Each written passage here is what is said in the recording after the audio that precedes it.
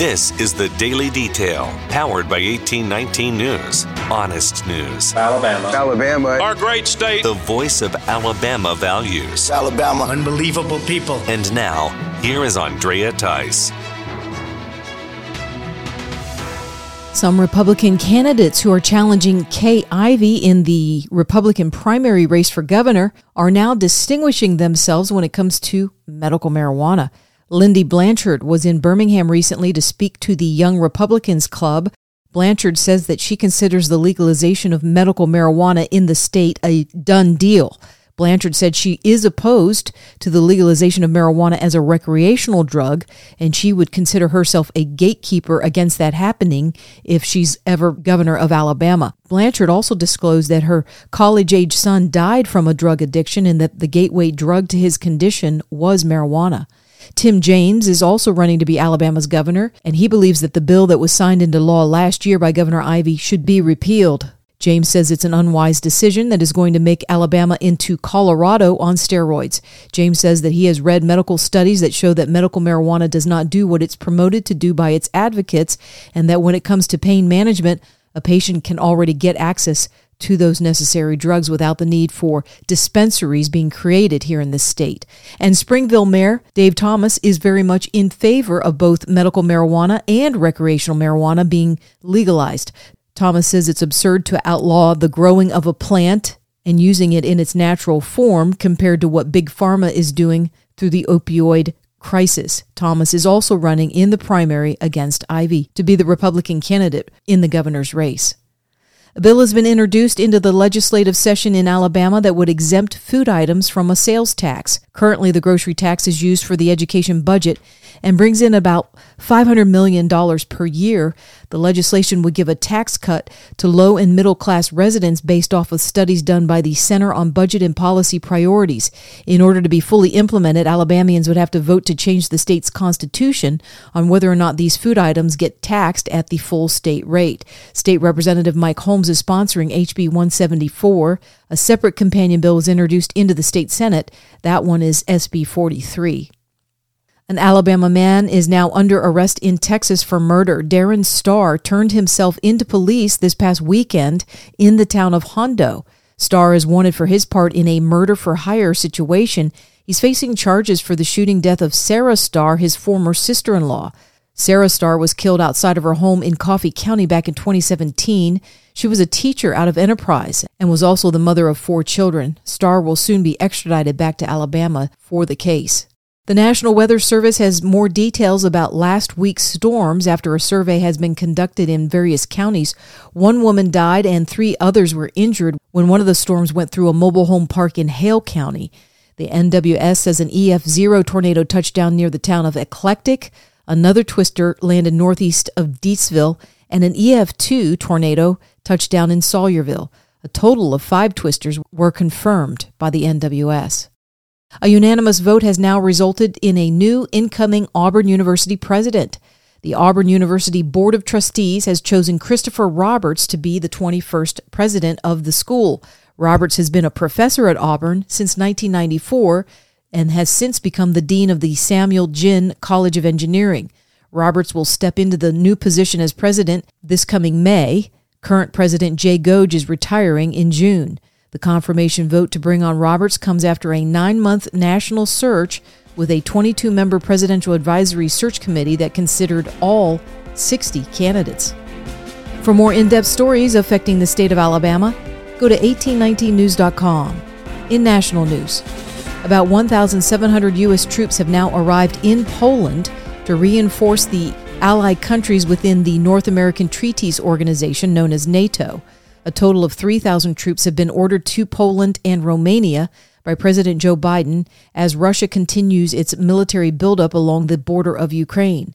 The U.S. Pentagon confirms that most of the 1,700 service members in Poland are part of the 82nd Airborne Division coming from Fort Bragg, North Carolina. Russian President Vladimir Putin says he has no plans to invade Ukraine at this point. However, there are over 100,000 troops stationed at the Russia-Ukrainian border. The National Security Advisor for the Biden administration, Jake Sullivan, recently spoke about the situation while on Fox News this past Sunday. Sullivan was asked the question on whether a Russian invasion was imminent. Any day now, Russia could take military action against Ukraine, or it could be a couple of weeks from now, or Russia could choose to take the diplomatic path instead. The key thing is that the United States needs to be and is prepared for any of those contingencies in lockstep with our allies and partners.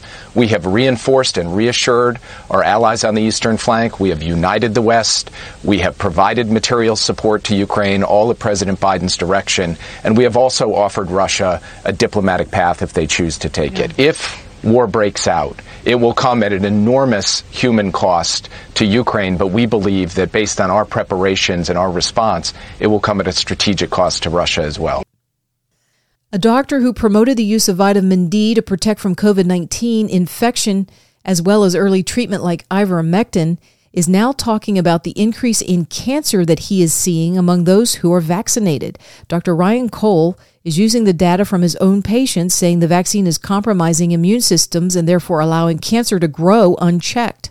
The shot they still are telling people to get a booster is a spike protein that's toxic to the human body, that causes the same disease as the virus and is predisposing people to autoimmune attacks and potentially short-term cancer risks. I have tons of oncologists after I reported those coming forward and saying, yeah, I'm seeing the weirdest cancers, and cancers that we've been able to keep in check and treat, taking off like wildfires, going stage 2, stage 3, stage 4, like that. And that's because of the immune dysregulation that these shots cause. Well, when these receptors get knocked out after the shot, there's toll receptor 7 and 8. Those keep viruses in check. There was a great study out of the Netherlands, Dr. Fosse and his colleagues, and he showed that those were decreased. Now, number 3 and 4, toll receptors, they keep cancer in check. So, we have little cancer cells in our body and mutations all day long. So our immune system goes along, knocks on the door and says, hey, you don't look right, and blows that cell up. But if you put those cells to sleep by turning their cell signal mechanisms off, now that cancer cell says, hey, nobody's knocking on my door, nobody's killing me. And now that cancer says, hey, let's grow, let's double, let's triple, quadruple, etc. And so that's the problem. Now, we don't know how long the immune system is suppressed after the shots and how long these receptors are shut off because those studies aren't done. I hope I'm wrong. I hope the immune system, revs right back up and everybody's going to be fine. That's in my heart, my hope. But as a scientist, I can't deny what I'm seeing. Cole recently made these comments while speaking to the New American. Cole is a board-certified pathologist who trained at the Mayo Clinic. He runs Cole Diagnostics in the state of Idaho, which is one of the largest independent labs in that state. He also has 20 years' experience in molecular diagnostics and dermatopathology. A new study released by Israeli scientists is also backing up claims about the efficacy of vitamin D against COVID-19. The peer-reviewed study was published in the journal PLOS and was done by researchers at Bar Ilan University and the Galilee Medical Center. The research was done during the 2 waves of the COVID virus coming into Israel.